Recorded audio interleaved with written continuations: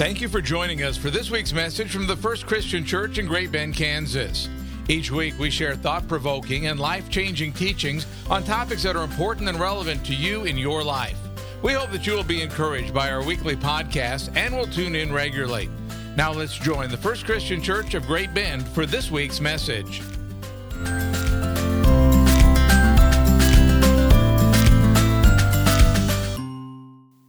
Today we are in week 2 of our sermon series called Living Sacrifice.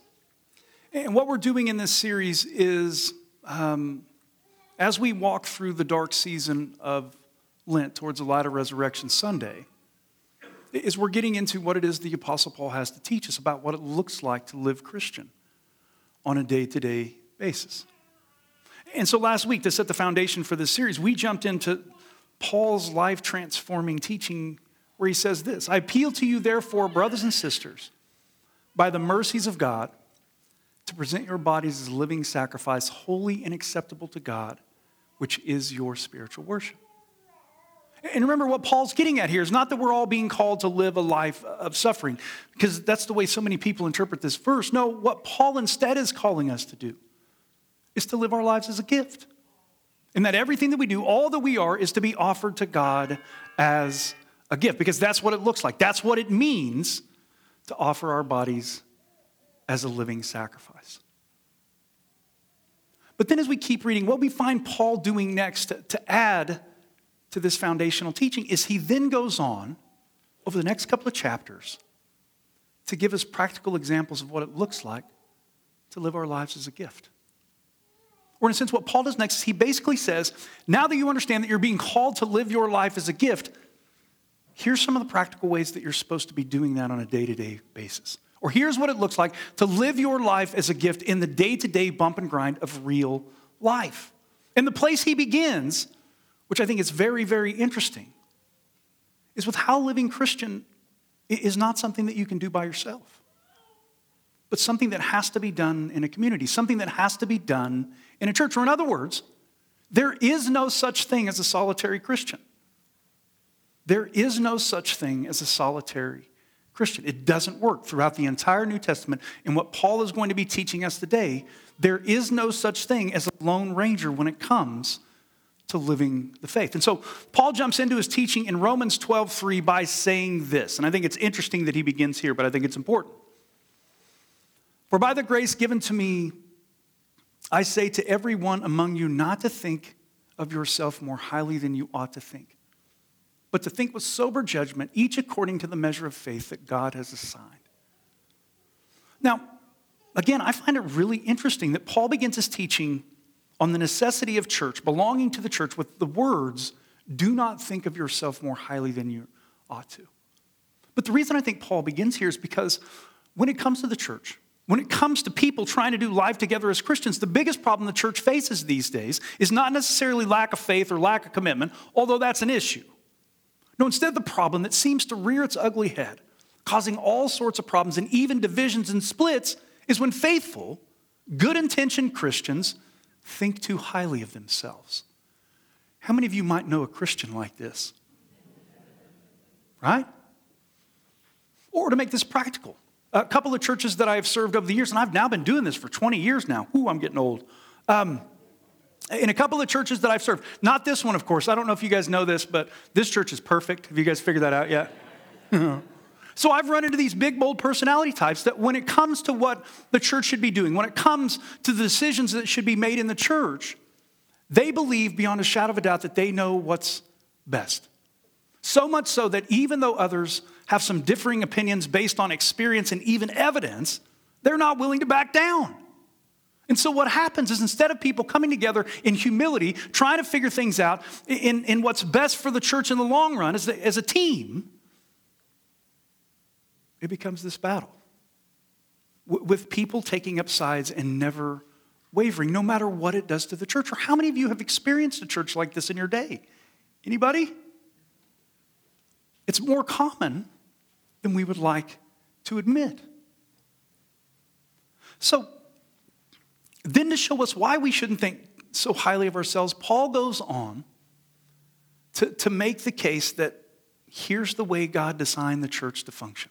And the way God designed the church to function has nothing to do with certain people having it all figured out while everyone else just falls in line. And everything to do with God creating all of us, every single one of us, with different talents, skills, and expertise. And the metaphor that Paul uses to bring this to light is that of the body, right? For as in one body we have many members, and not all the members have the same functions, so we who are many are one body in Christ, and individually we are members of one another. Or when you become a Christian, no longer are you called to think of yourself as this solo individual unit. And that's hard to do given we live in the United States of America and rugged individualism is rampant. No, you're not meant to do life on your own.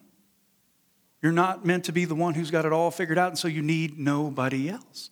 No, so when you join the body of Christ, you have to understand that you are just one part of this body. And that other Christians need you just as much as you need them. Or to help you to see this, I want you guys to think about Voltron. And for those of you who don't know who Voltron is, you need to get a life. Voltron is awesome. So Voltron was this cartoon that I watched as a kid. It was one of my favorites. It's about this team of 5 warriors devoted to fighting against evil in an attempt to protect the universe. And most of the time, the way these guys went about fighting all that is evil is they had these 5 tiger battle bots. I don't know if that's what they're called. I don't know what the technical word is for them. But they had these little vehicles that were tigers, and they would fight everything. But on occasion, when these warriors weren't able to overcome this enemy fighting as individuals, they would join forces as one super awesome, powerful robot called Voltron, because together there was no evil, no villain they couldn't defeat. Or check this awesomeness out. Ready to form Voltron. Activate interlock. Dynatherms connected. Infracells up. Mega thrusters are go. Let's go, Voltron Force!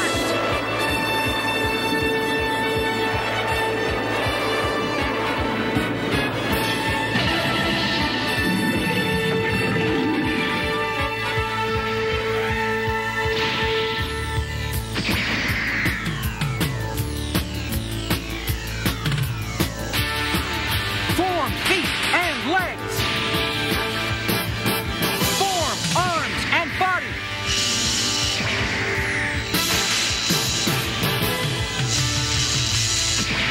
And all form the head.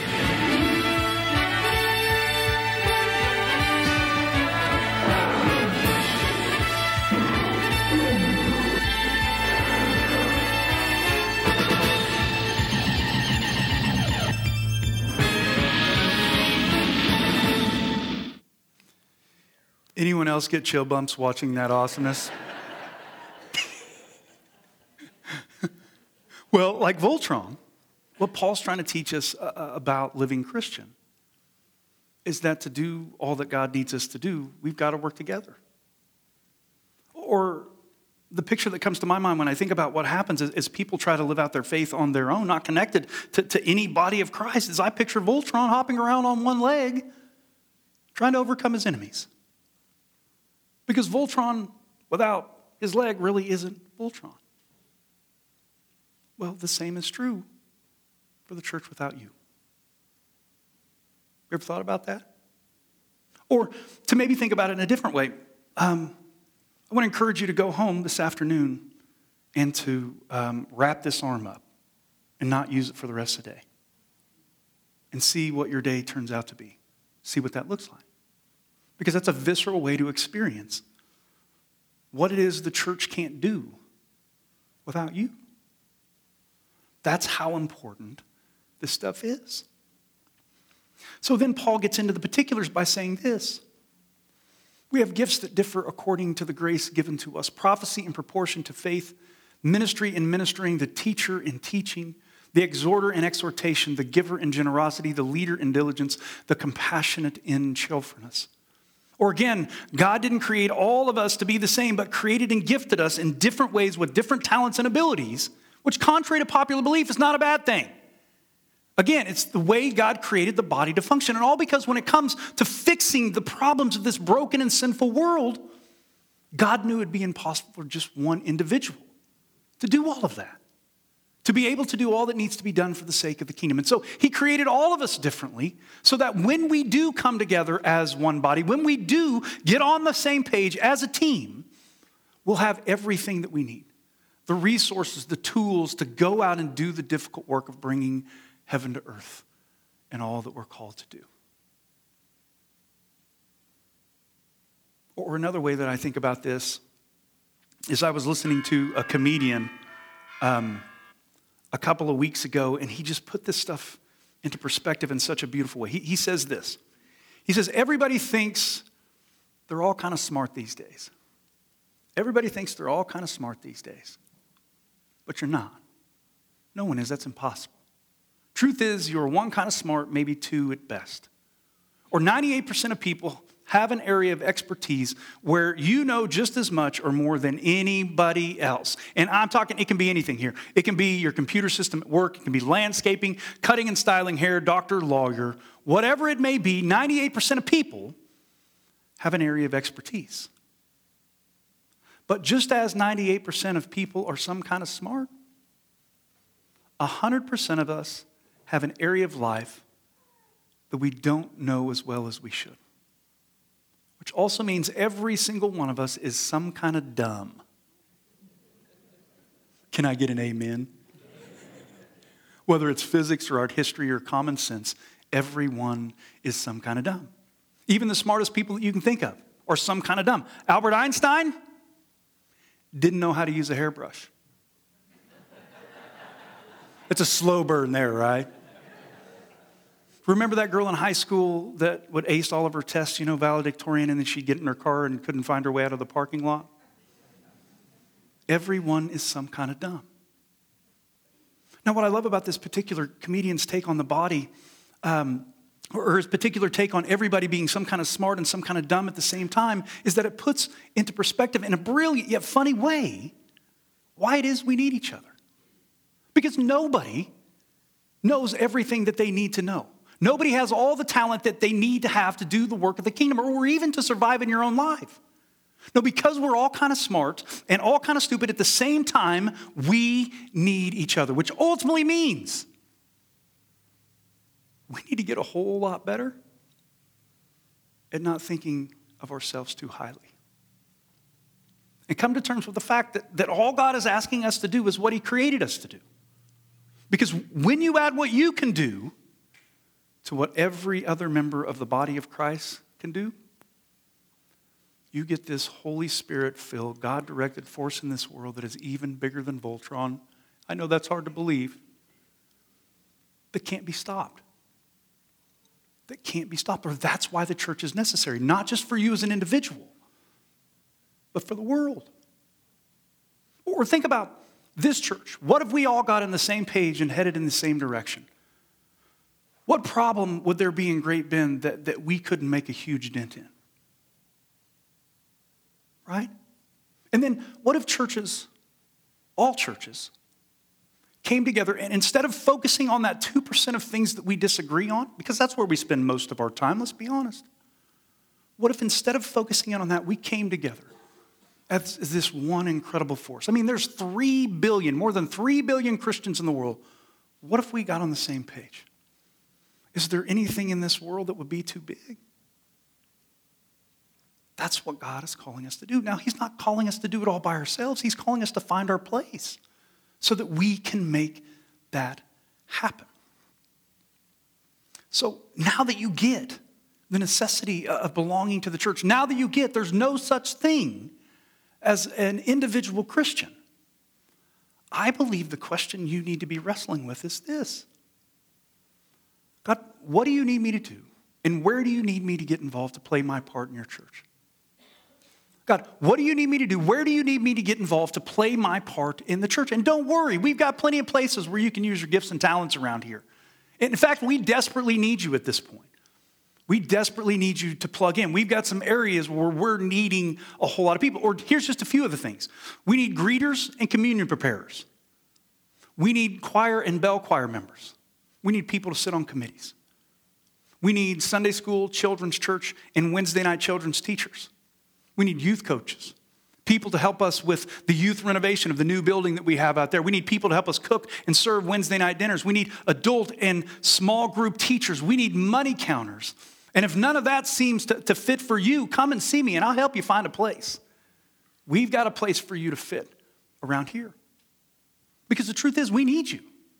We need you to do all that God is calling us to do as the First Christian Church of Great Bend. In fact, the only thing that's holding us back at this point is we're missing some body parts.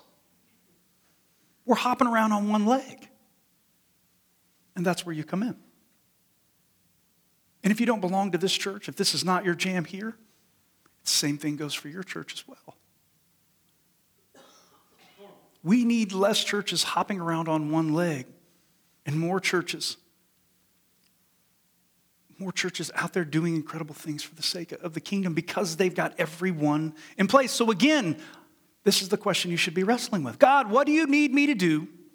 Where do you need me to get involved to play my part? Let us pray.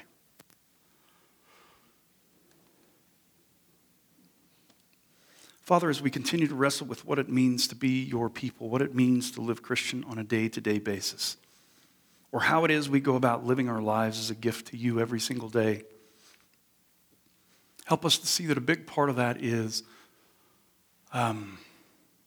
belonging to a church. Understanding that there really is no such thing as a solo individual Christian, but that we have to come together for the sake of your kingdom.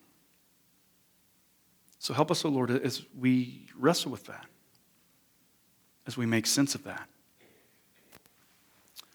to begin to ask the question, God, what do you need me to do? Where is it that I fit in your church? I know I can't do it all by myself, but I know that if I'll get involved, I know if I do this or that, then together, there is nothing we can't accomplish. There is no evil that we can't overcome. So help us, Lord. Come together. Stop thinking a little too highly of ourselves and become this body that you created us to be. We ask this all in Jesus Christ's name. Amen.